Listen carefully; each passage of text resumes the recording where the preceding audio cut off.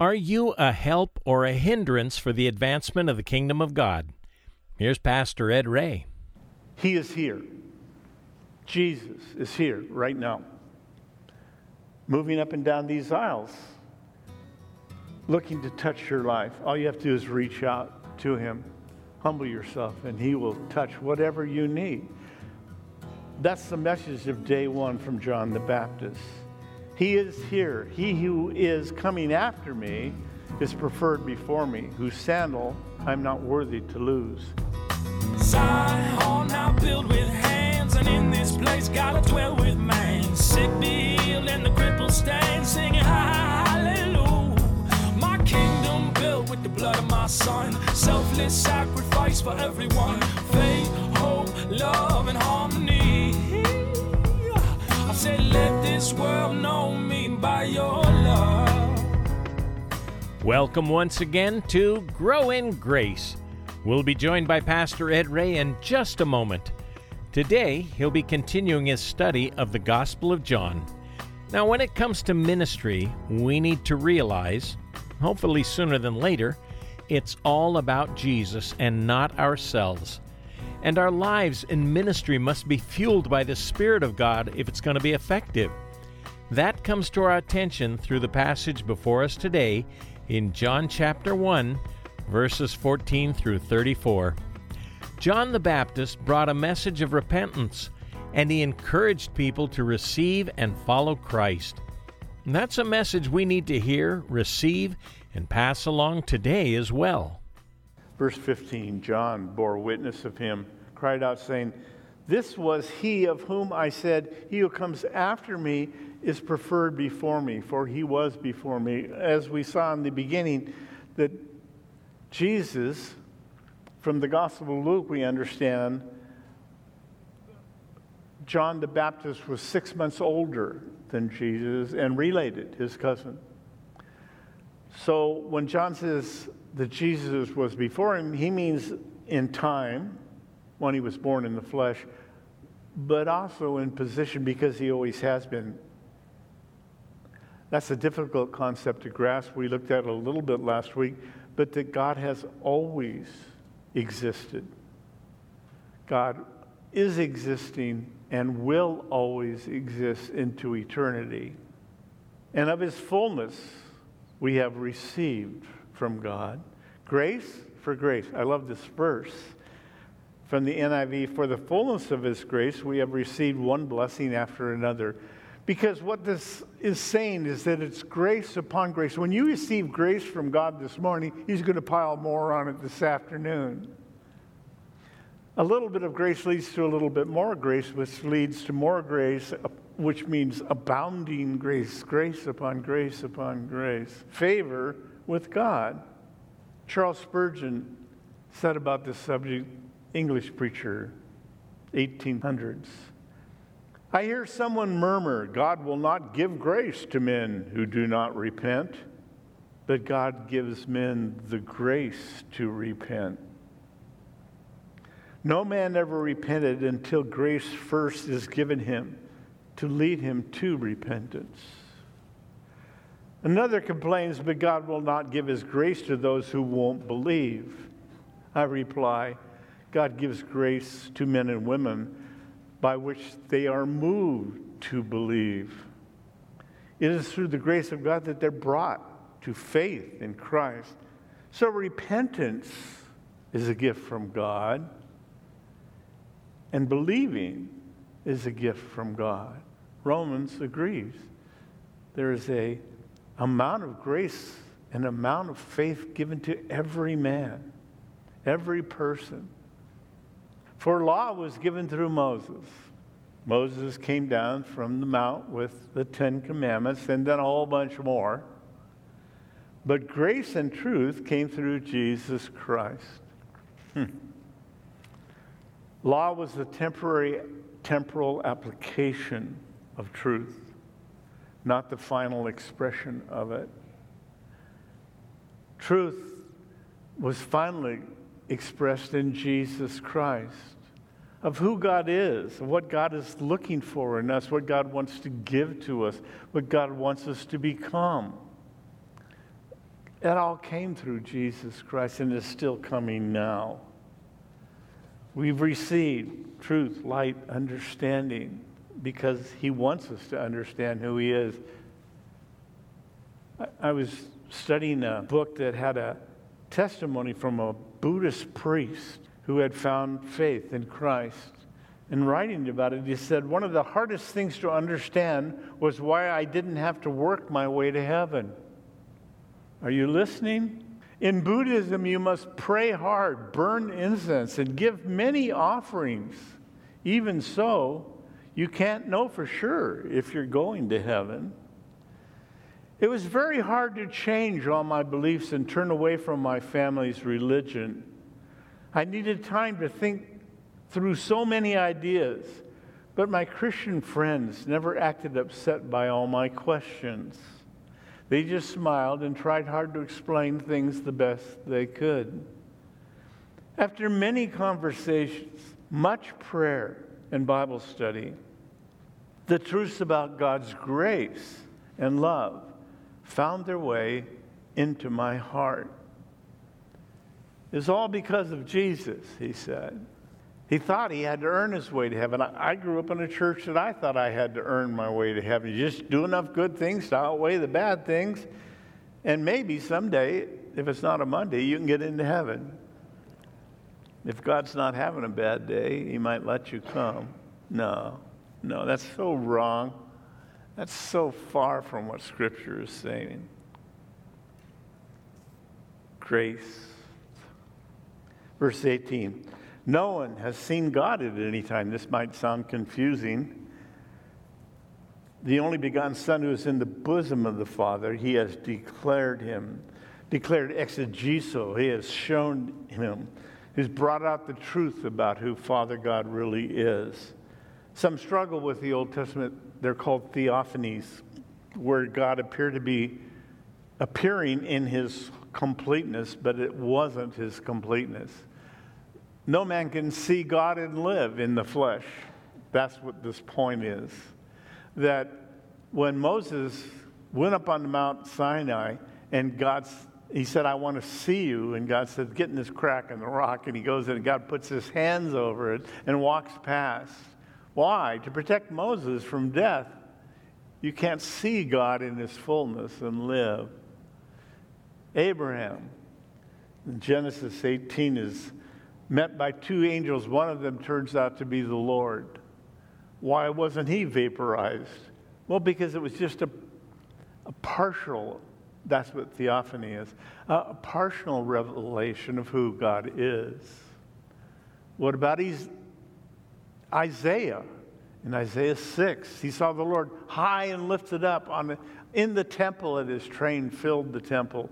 But he wasn't vaporized because he was only getting a vision of God, not the completeness of God. And you and I will not see God until we get to heaven, when we're no longer in this tent that we talked about. So it all fits together. You just have to look at the whole Bible, and it makes complete sense. Now, this last section of what we read this morning is of John the Baptist bringing 3 messages on 3 separate days. And I'm submitting to you that it's true today, exactly what he was preaching.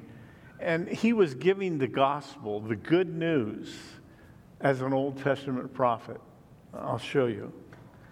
Now, this is the testimony of John, verse 19. When the Jews sent priests and Levites from Jerusalem to ask him, who are you?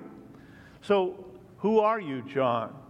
And we know from Scripture that he preached in the wilderness of Judea. He's in the desert. Think 29 palms. Wow. Today? His message was the kingdom of God is at hand. Repent and be baptized, for the kingdom is here. He was a strange-looking guy. He dressed in camel hair. And he didn't shave or cut his hair, and it just grew longer and longer because he took a vow called the Nazarite, that they wouldn't cut their hair, they wouldn't eat anything from the vine, the grapevine. People came from all over Jerusalem and literally all over the world to be confronted in their sin. Repent, and be baptized, he said. He would baptize Jesus in the Jordan River. Now, this is what John is saying about himself, starting in verse 20. He confessed and did not deny. He confessed, I am not the Christ. I'm not the Messiah. I'm not God, which is a good thing for all of us to remember. Shirley MacLaine danced around on screen and said she was God. She was God. I thank God she's not God. I need a God much more powerful than a movie star. I need a God who can change me from the inside. And a God that will remind me that I'm not God either. And he's capable of doing things I could never do for myself. So, I'm not the Christ, he said. Well, then they asked him, what then? Are you Elijah, the prophet Elijah? Why would they ask that? Because the last book of the Old Testament, Malachi, says that Elijah will come before the great and terrible day of the Lord. And they were looking for that to be the Messiah, the presentation. So Elijah should come first. So are you him?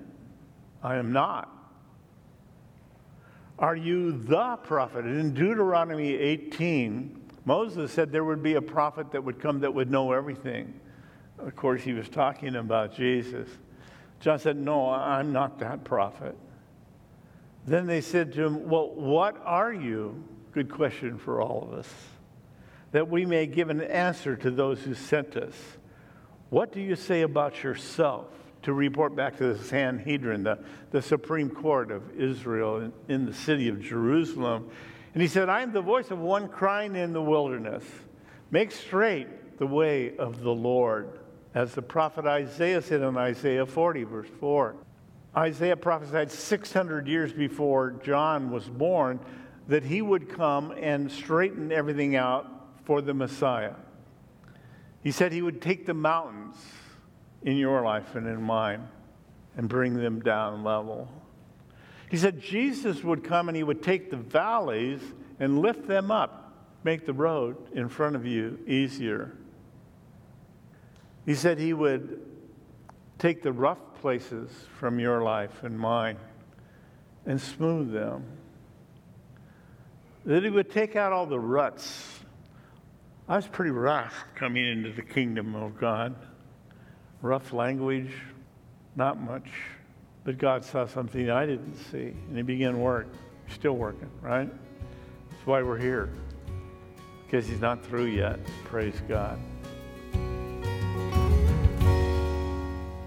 We're going through John's Gospel right now with Pastor Ed Ray on Grow in Grace.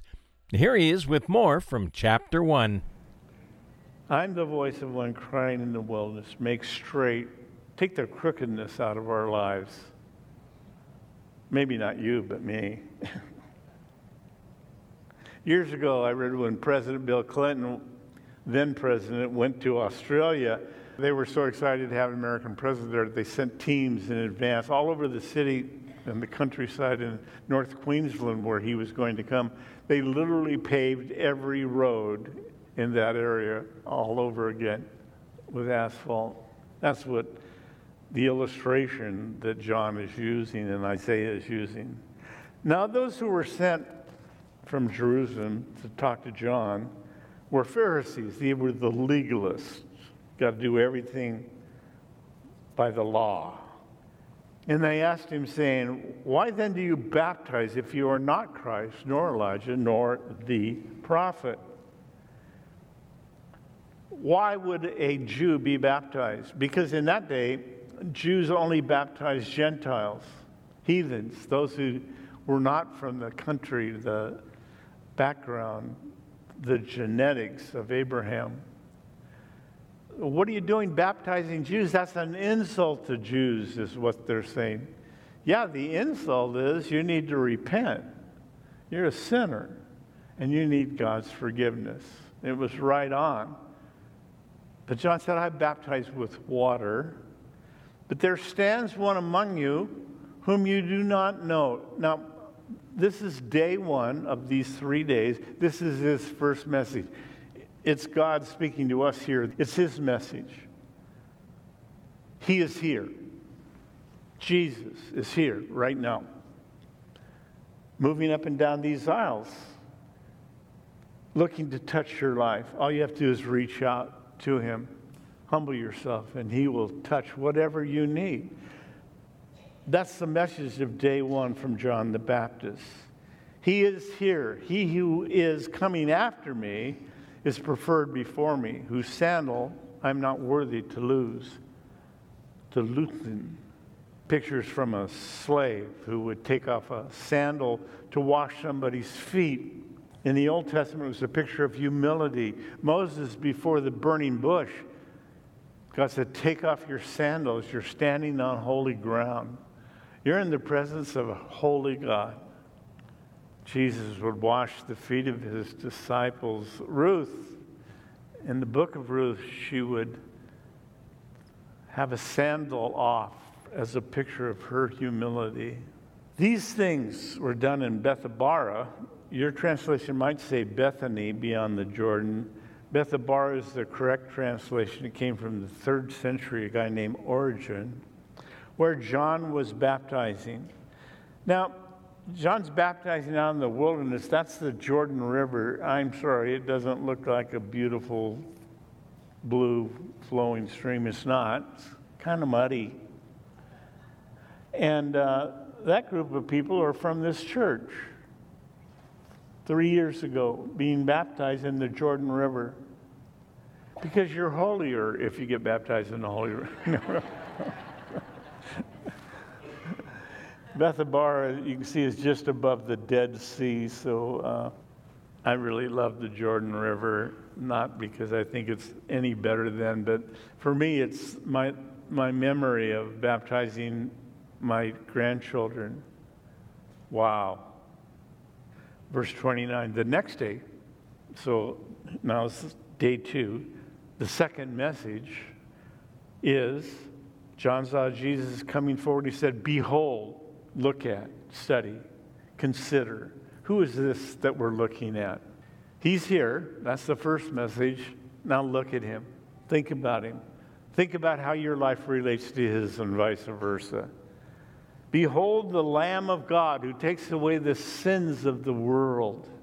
The Lamb, not as powerful a picture for us as it was for the Jews. They knew that the Lamb was tied to the Passover feast. When Pharaoh refused 9 different miracles against him to let the people go, the 10th one was that they were to slay a lamb. Every family was to take a lamb and to sacrifice it and put the blood of that lamb over their doorpost.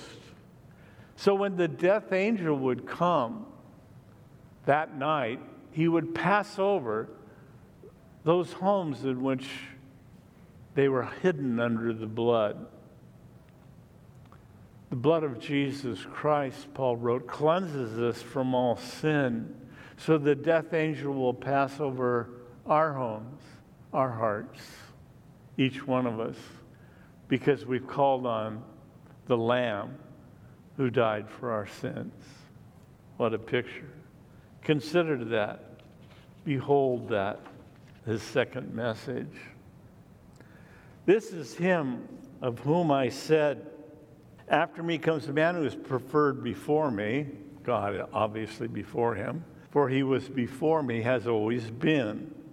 So again, he repeats the eternal preexistence of Jesus. I did not know him, John said, verse 31, but that he should be revealed to Israel. Therefore I came baptizing with water. He did not realize he was the Messiah when they're growing up. They were cousins, so they knew each other. He knew who Jesus was in the flesh, a person. He worked in his dad's carpenter shop. But he's saying, I didn't know he was the Messiah. I did not know him, verse 31, that he should be revealed to Israel. Therefore I came baptizing with water. And John bore witness, saying, I saw the Spirit descending from heaven like a dove, and he remained upon him. The Holy Spirit came when Jesus was baptized, you'll remember, appeared over his head, And they heard a voice from heaven, "This is my beloved Son, in whom I am well pleased." John said, "Then I knew. I did not know him, but he who sent me to baptize with water said to me, 'Upon whom you see the Spirit descending and remaining on him, this is he who baptizes with the Holy Spirit.'" With the Holy Spirit. Baptizing, flow over. Hupe, Greek word, upon. When those of you who are going to be baptized, and the next couple of weeks on a Sunday afternoon at the Dresden Center, you'll go under the water to identify with Christ, Paul said, with his death and his burial and his resurrection. But you will also not just be baptized with the water, you will be baptized with the Holy Spirit coming upon you. I waited to be baptized because I heard everybody talking about baptism, but I was baptized as an infant, my mother told me, right? In the church I was growing up in, they baptized babies at the 8th day. And she said I was taken to the church and I was baptized in water. She also said they put me in a dress, which I haven't quite forgiven her for. She's in heaven now, so she's laughing right now. It was her great-grandmother's grandfather's dress or something. But I didn't repent. Why? Because you were stubborn. I'm 8 days old. I don't even know what repentance is. So a couple of years after becoming a Christian, I was at a baptism service with some long-haired hippie freak in Riverside at the YMCA. And I was playing guitar and leading worship. And he finished, he said, "There's somebody else here that needs to be baptized." And the Holy Spirit just spoke to me. I said, "Oh, no, I'm up here in front. I didn't bring any clothes. I'll be wet. I'll be humiliated." God says, "That's the point." Put down my guitar, walked out. Greg said, "What in the world are you doing?" I said, "I need to be baptized." He said, "Well, you're in the right place." With the smell of chlorine bleach in my nose, I came up out of the water and had the second most spiritual experience I've ever had in my life. God came to me and spoke clearly. And I say that to you in no way of bragging, because it was grace, what we've been talking about. But I want you to be excited about that concept if you're struggling. Well, I was baptized when I was whatever. If the Holy Spirit says you need to be baptized now as an adult in repentance, then come and do it.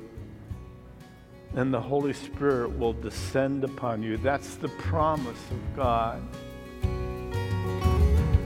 Thanks for joining us for Grow in Grace with Pastor Ed Ray. For a CD copy of today's message, call 844-77-GRACE. That's 844-77-GRACE. Or listen online at thepackinghouse.org when it's most convenient.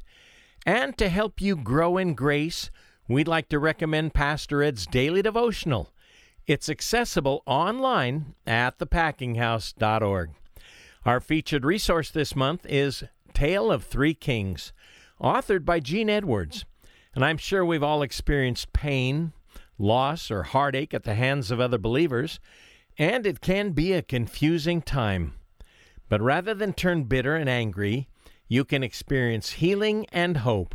Gene Edwards looks at David, Saul, and Absalom. I know you'll be touched as you read this story. We'll send it your way for a gift of any amount to grow in grace. And please remember, it's your support that helps us bring these teachings to the radio every day. Call 844-77-GRACE.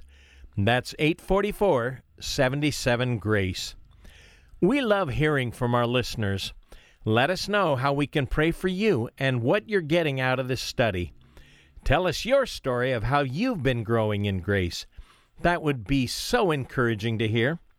Drop us an email today at packinghouseradio@aol.com.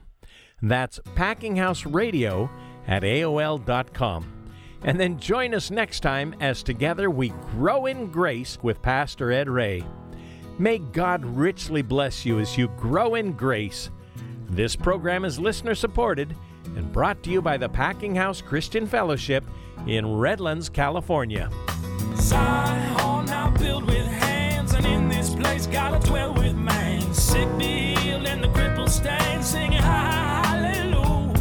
My kingdom built with the blood of my son, selfless sacrifice for everyone. Faith, hope, love, and harmony. I said, let this world know me by your